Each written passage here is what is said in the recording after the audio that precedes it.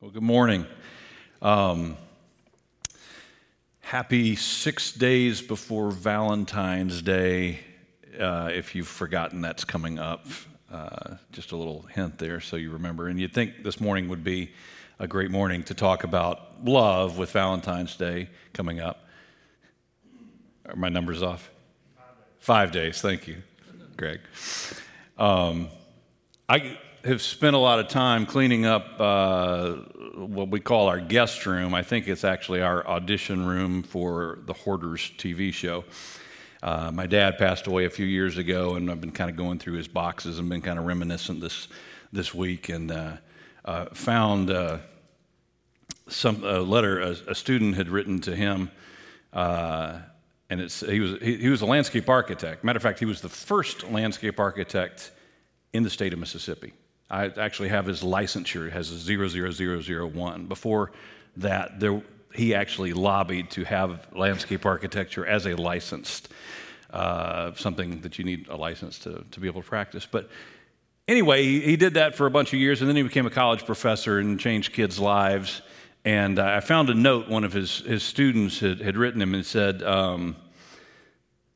"Dear Professor Martin, if the doctor told me I had 1 hour to live, I would love to hear you teach, because it would seem like a week." So it takes a second there. Hopefully the apple falls far from the tree, but in this case.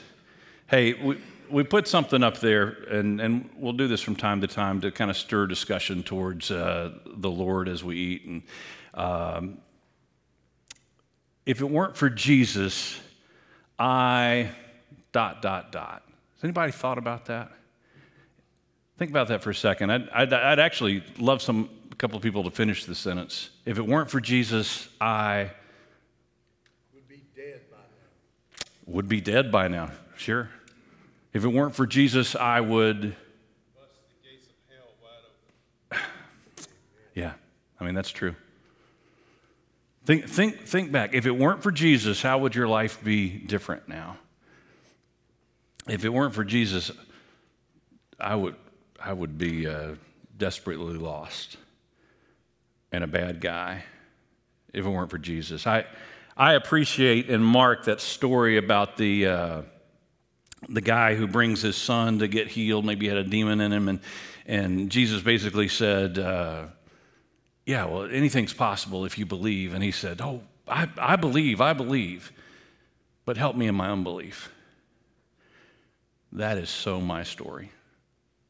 I believe and I cling to that, but boy, I got a skeptic vein running through me, and went through a whole agnostic, atheistic phase. And some days it takes everything, and it's the faith that God provides me that brings me back.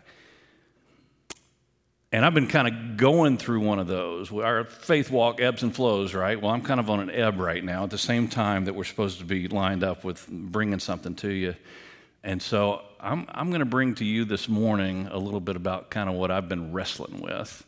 And it's raw and authentic. And if you guys come along for the ride, it'd be great. Maybe somebody else is tracking there too.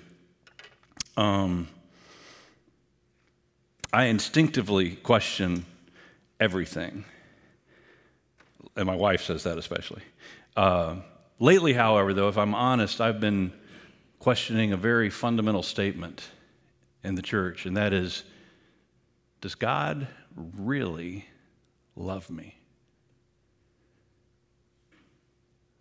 That's pretty basic. But that rivets your soul if that's what you're wrestling with. You know, I mean, we come in on a Sunday morning, we hear all the wonderful praise songs that tell us how much God loves us. We hear the preacher from the pulpit tell us God loves you no matter what you've done. We've heard our Sunday school teacher and our friends and our spiritual mentors and influencers tell us God just loves you. I had a mentor who early on taught me 3 words. He says, whenever you hear a new idea, ask these 3 words. Based on what? Somebody brings a new idea.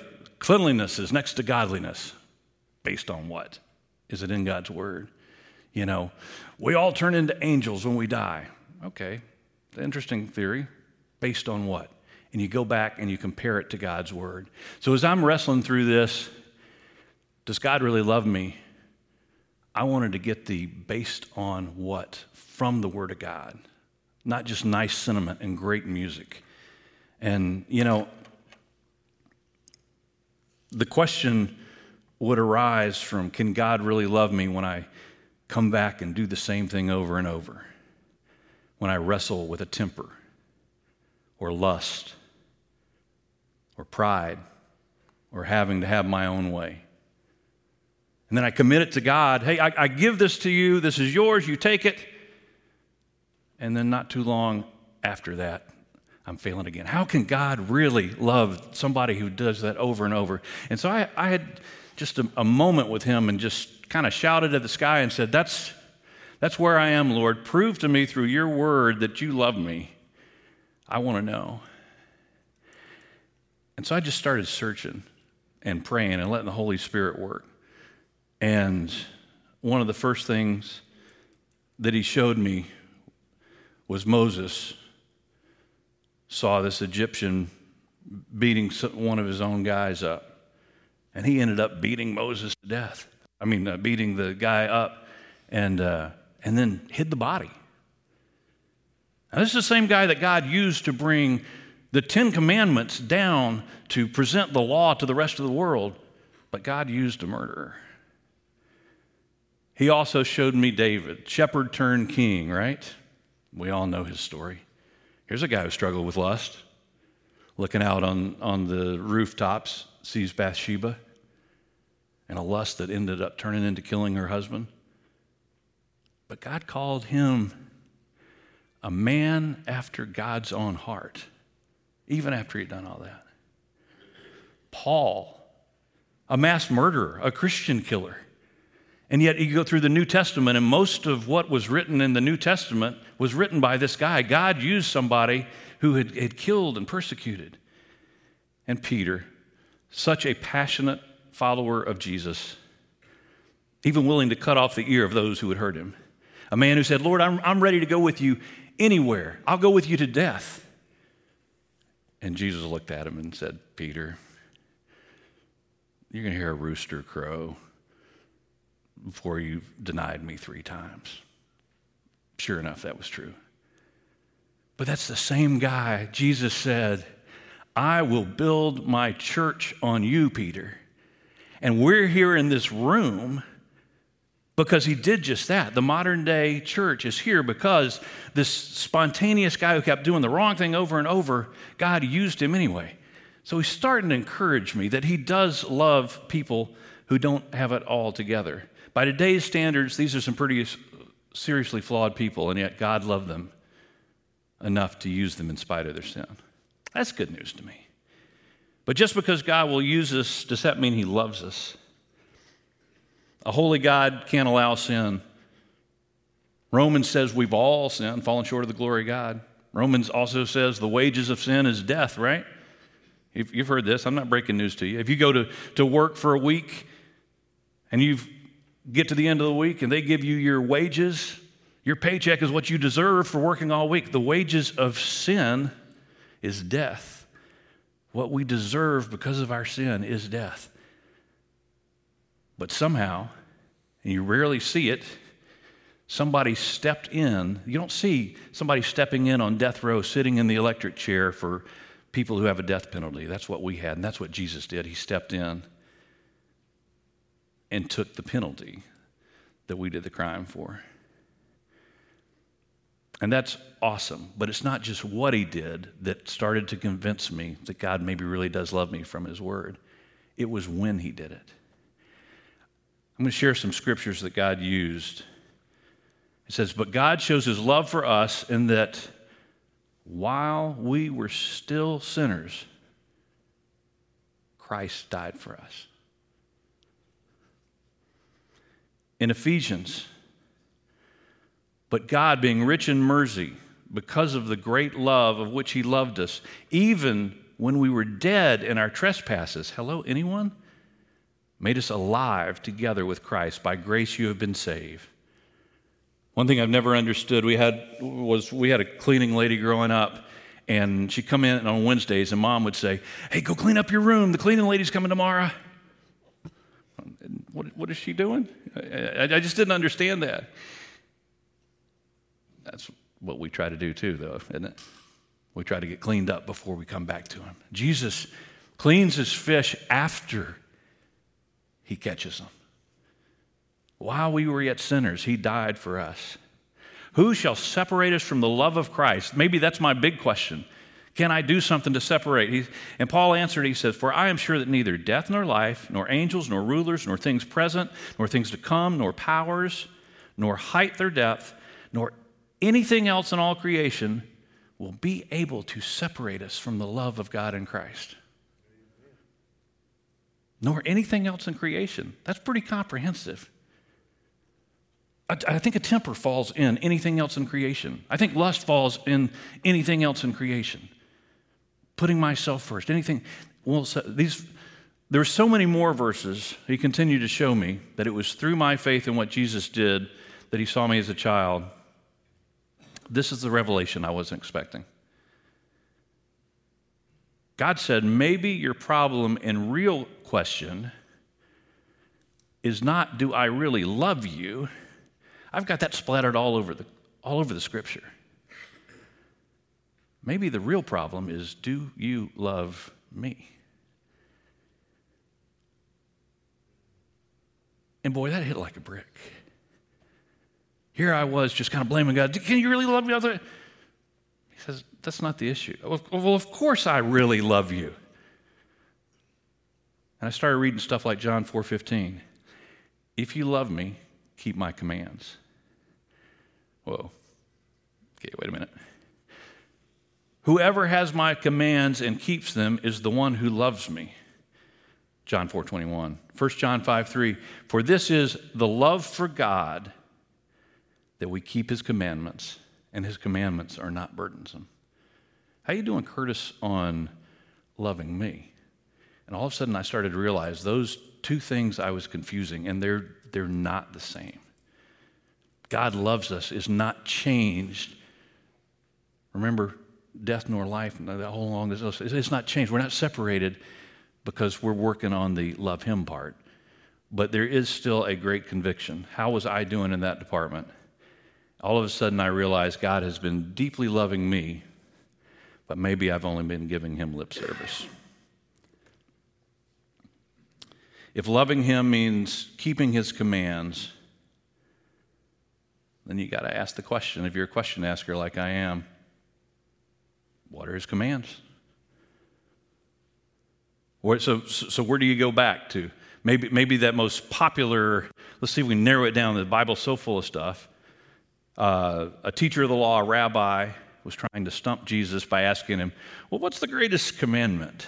And his response was to quote Deuteronomy chapter 6. And he says, love the Lord your God with all your heart and with all your soul and with all your mind. This is the first and greatest commandment. And the second is like it. Love your neighbor as yourself. And all the law and all the prophets are wrapped up in these two things. If you can only get these two, like when your instructor says, if you only remember two things I've said, it's all wrapped up in that. It's interesting that Jesus puts love the Lord with everything you've got. If you look up the Greek for heart, mind, and soul, and I did that. I was in a just real research mode, and it's all intellectual, and Jonathan and Hunter probably can tell you all the Greek words. I looked them up at the time, but basically they overlap and basically says all of who you are. Love God with everything that you are, right? So it's interesting that Jesus puts love the Lord with everything you've got on a pedestal. It's the first and greatest, he said. And then he said the second is love your neighbor as yourself. And maybe it's because he knows that it's difficult to actually love yourself if you're not loving God with all you've got. And maybe you don't love God with all you got because you don't understand how much he loves you. I think it's interesting that the father of lies, the enemy of God, Satan, takes Scripture and he twists it just a little bit. The world, when it references God, says, well, God says love everybody. And he does. He made them. But they totally leave out that first step of love the Lord your God with all you've got. And they throw that out the window. Then all of a sudden we're left with a hollow philosophy that says, don't worry about what God thinks. You're just supposed to love everybody. And that has slowly permeated the church. It's an outside worldly thought that has creeped into the church. It doesn't matter what God says, just love everybody. And he does say love everybody. But he first says, give him all you got. Honor him. All the water in the world can't sink your boat unless you let it in your boat. And we've watched that happen to the church, the outside worldly philosophy that sounds pretty good in our boat. Let's not worry about God commands, what God commands, so love, just love. But he does say love the Lord your God with all your heart, mind, and soul. So based on what Jesus says, how do you love the Lord God? By what? By obeying his commands, by doing what he says. What is heart, mind, and soul? Well, it's every part of you. So how about what are his commands? How about just rewind a little bit on that to the Sermon on the Mount? I mean, you've got things on what you do when somebody has something against you, what you do when you've got something against, what you do with anger. Don't call your brother a fool. You know, you've got what you do with lust when you think of a woman. I mean, he's got command after command. I mean, just take that small chunk if you want to get started. You don't. I mean, because Conviction City will set in. But love the glory, so obey these things. For me, it started when God brought all these things to my mind that I wasn't loving him, right? And it started with just having to ask forgiveness. You know, his love hadn't stopped. But sometimes you got in college, we worked with a youth group and we had a mud volleyball tournament, which is more than just playing volleyball in a field with a foot deep of mud. You had wheelbarrow races, you know, where two people or one person's on a hand, the other person has a leg. You're going through the mud. Mud volleyball, mud football, mud baseball, you're sliding. I mean, the whole afternoon, you mud everything, and you were just covered with mud. And it is the best feeling in the world. I mean, it's what you want to do as a little kid, to get dirty until it starts to dry a little bit. And in the crevices and in the holes, and all of a sudden what was so fun becomes something that's a little bit painful. But at this particular event, we had like a hose with a fire hose nozzle on it, and we would just line up and we just wash them down one after the next. And it felt so good to get that mud off of you and be clean again. And that's what I had to do in the last month, and just say, Lord, this is where I've been. This is what I've been doing. I need your forgiveness. I need a clean slate. I don't know if you can relate, but I imagine you can. So how do you obey? I brought my Bill Nye the Science Guy.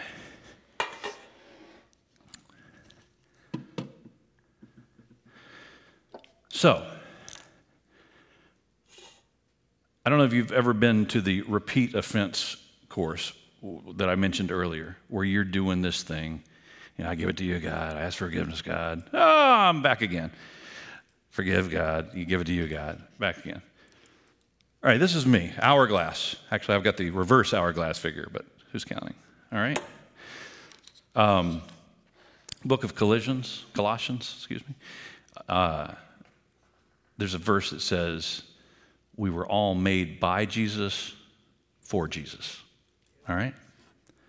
So I'm going to take a little fresh Jesus, right? And now I've got a nice, pure life. But I've been struggling with a little bit of lust, a little bit of anger, a little bit of I got to have my way.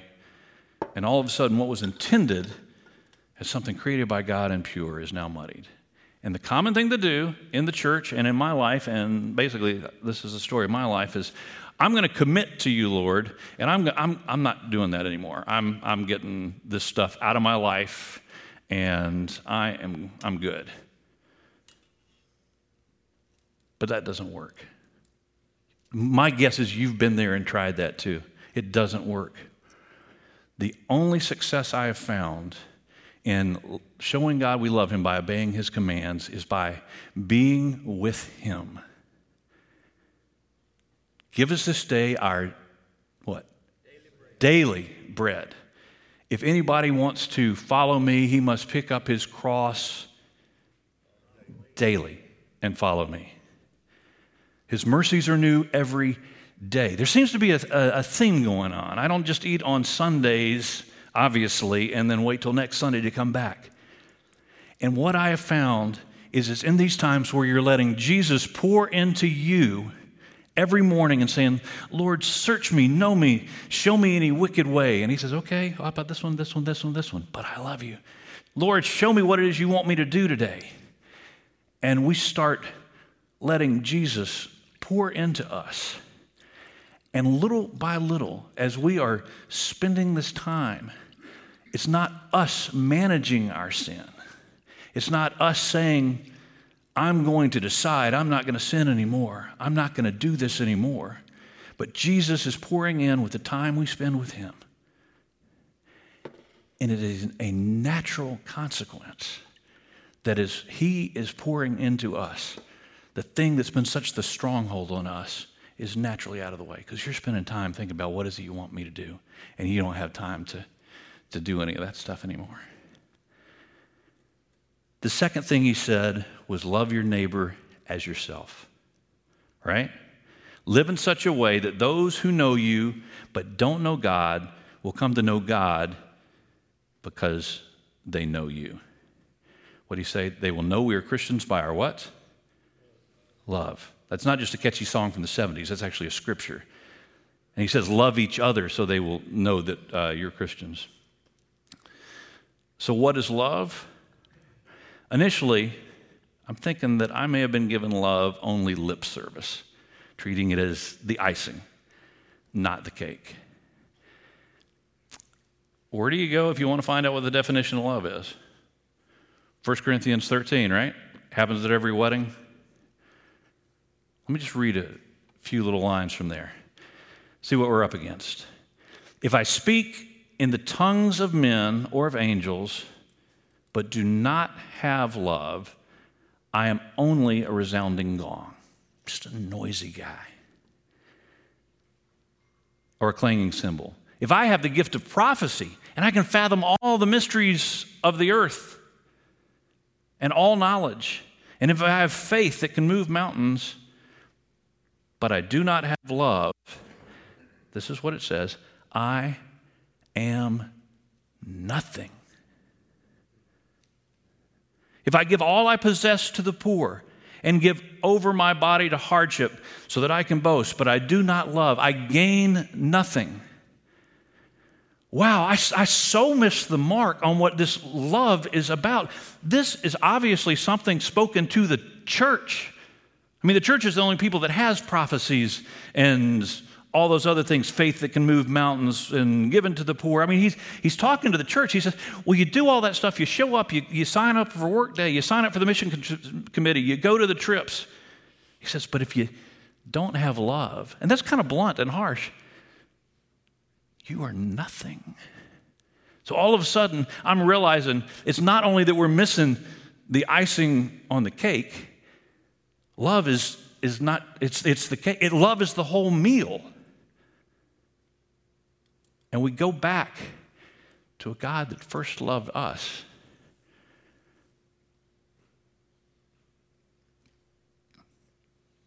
Let's see which ones you and I line up with. This is what I did on this day of reckoning I had. Love is patient. Think through your last couple of days as I read these. Feel free to scroll through your text and see what the words you've posted on Facebook are. Love is patient. Love is kind.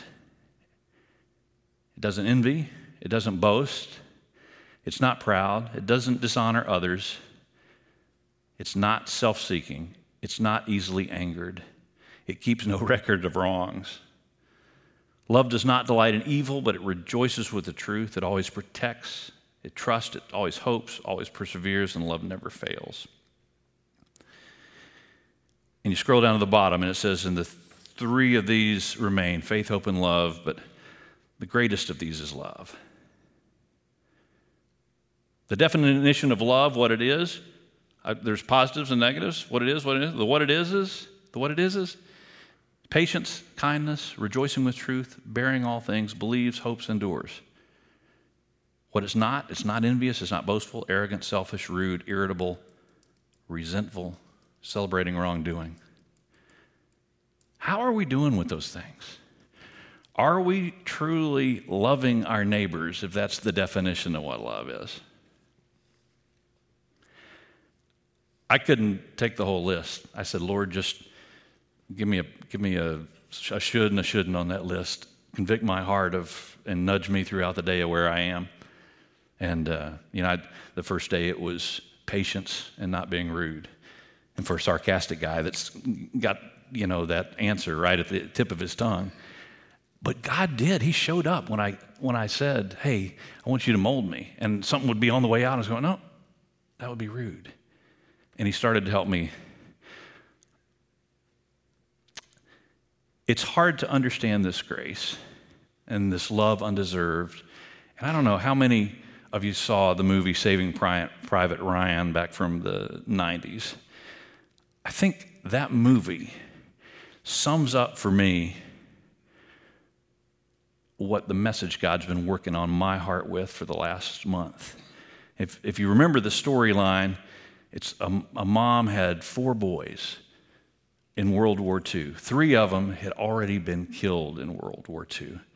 And Tom Hanks, the character of Tom Hanks, was sent out to rescue her one remaining son at the Battle of Normandy on D-Day. Thousands of soldiers everywhere, and Tom and his little platoon had to go and find this lost son and save him so the whole lineage was not removed. And in the middle of a field, they actually do locate him. And he doesn't want to be saved. He doesn't want to go home. He says, if my brothers are dead, then these are my brothers. And basically Tom Hanks says, well, we'll fight this one last battle with you. And I brought along that closing scene because I think it is a perfect metaphor for God's love for us.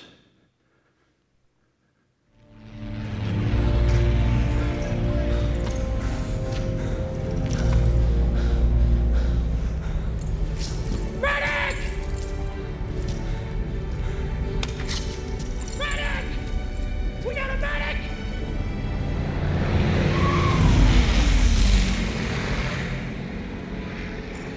They're tank busters, sir. P-51s.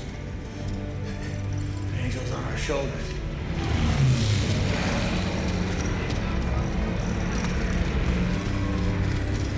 What, sir?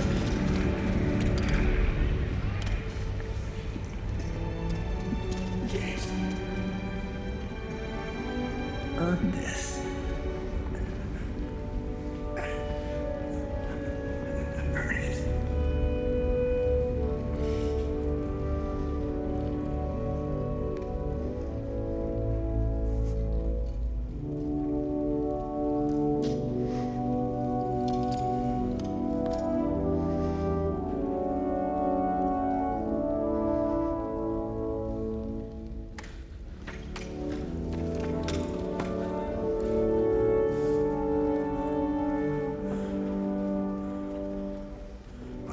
Mrs. Ryan, it's with the most profound sense of joy that I write to inform you your son, Private James Ryan, is well and at this very moment on his way home from European battlefields.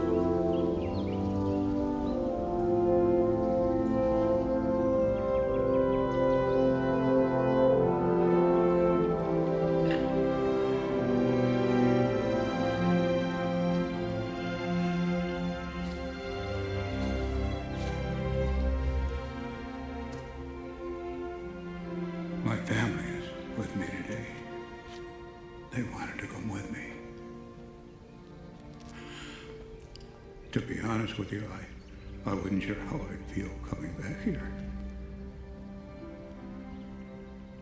Every day, I think about what you said to me that day on the bridge. I've tried to live my life the best I could. I hope that was enough. I hope that at least in your eyes, I've earned what all of you have done for me.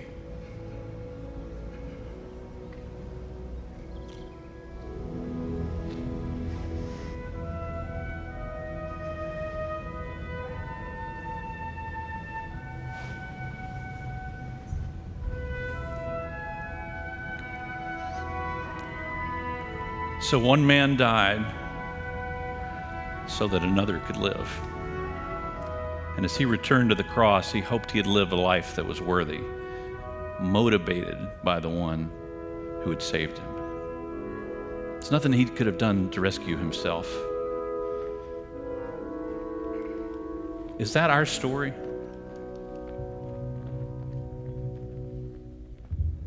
A man who died in our place so that we could live. A God who has proven with his sacrifice that he loves us. So the question for me after God brought me was no longer, does God love me? The question for me is, do I love him? Do I obey his commands? And maybe that's the question for more than just me.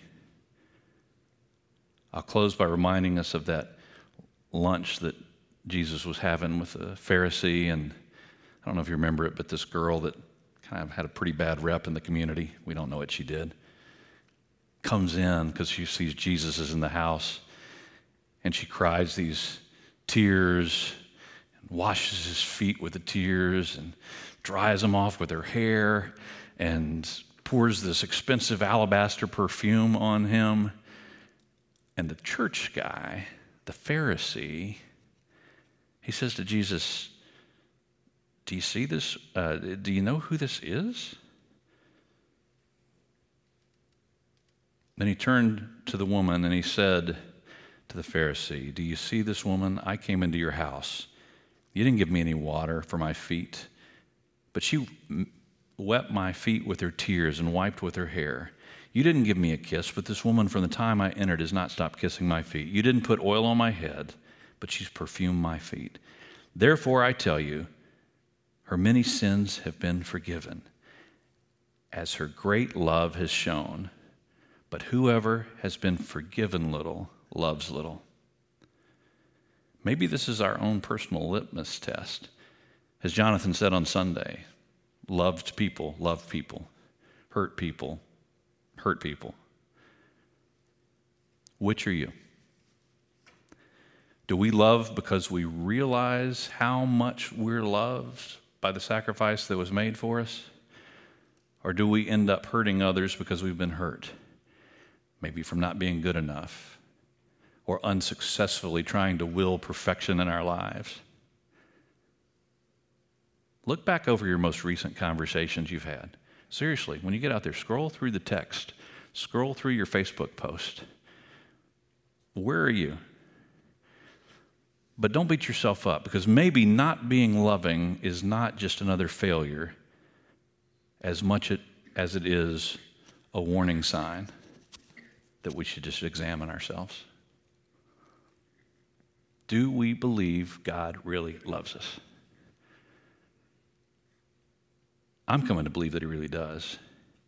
But the other question is, do we really love him? Do we obey his commands and love him with all our heart, soul, and mind? I think we're kind of running short on time here, but let's just take a moment in silence and let you guys and myself talk to him and ask that question and remember back to that first time you knew you were forgiven. Search me and know me. Show me any wicked way in me.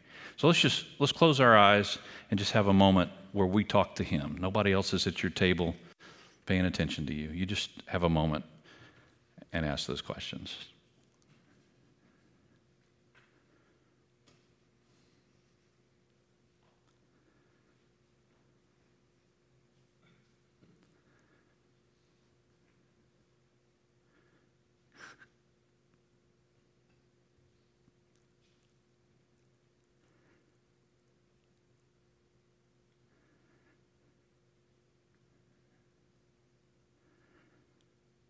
Lord, we pray as we go along our ways and today that you will wrestle in our heart.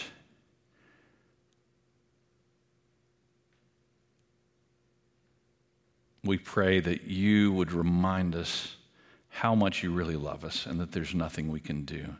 And Lord, if we've been trying to get to you by doing it, we pray you just shake that out of us and show us that it's something only you can do. Lord, put people in our path specifically that we can love, and then overflow out of us your love into them. We give you our lives right now. In Jesus' name, amen.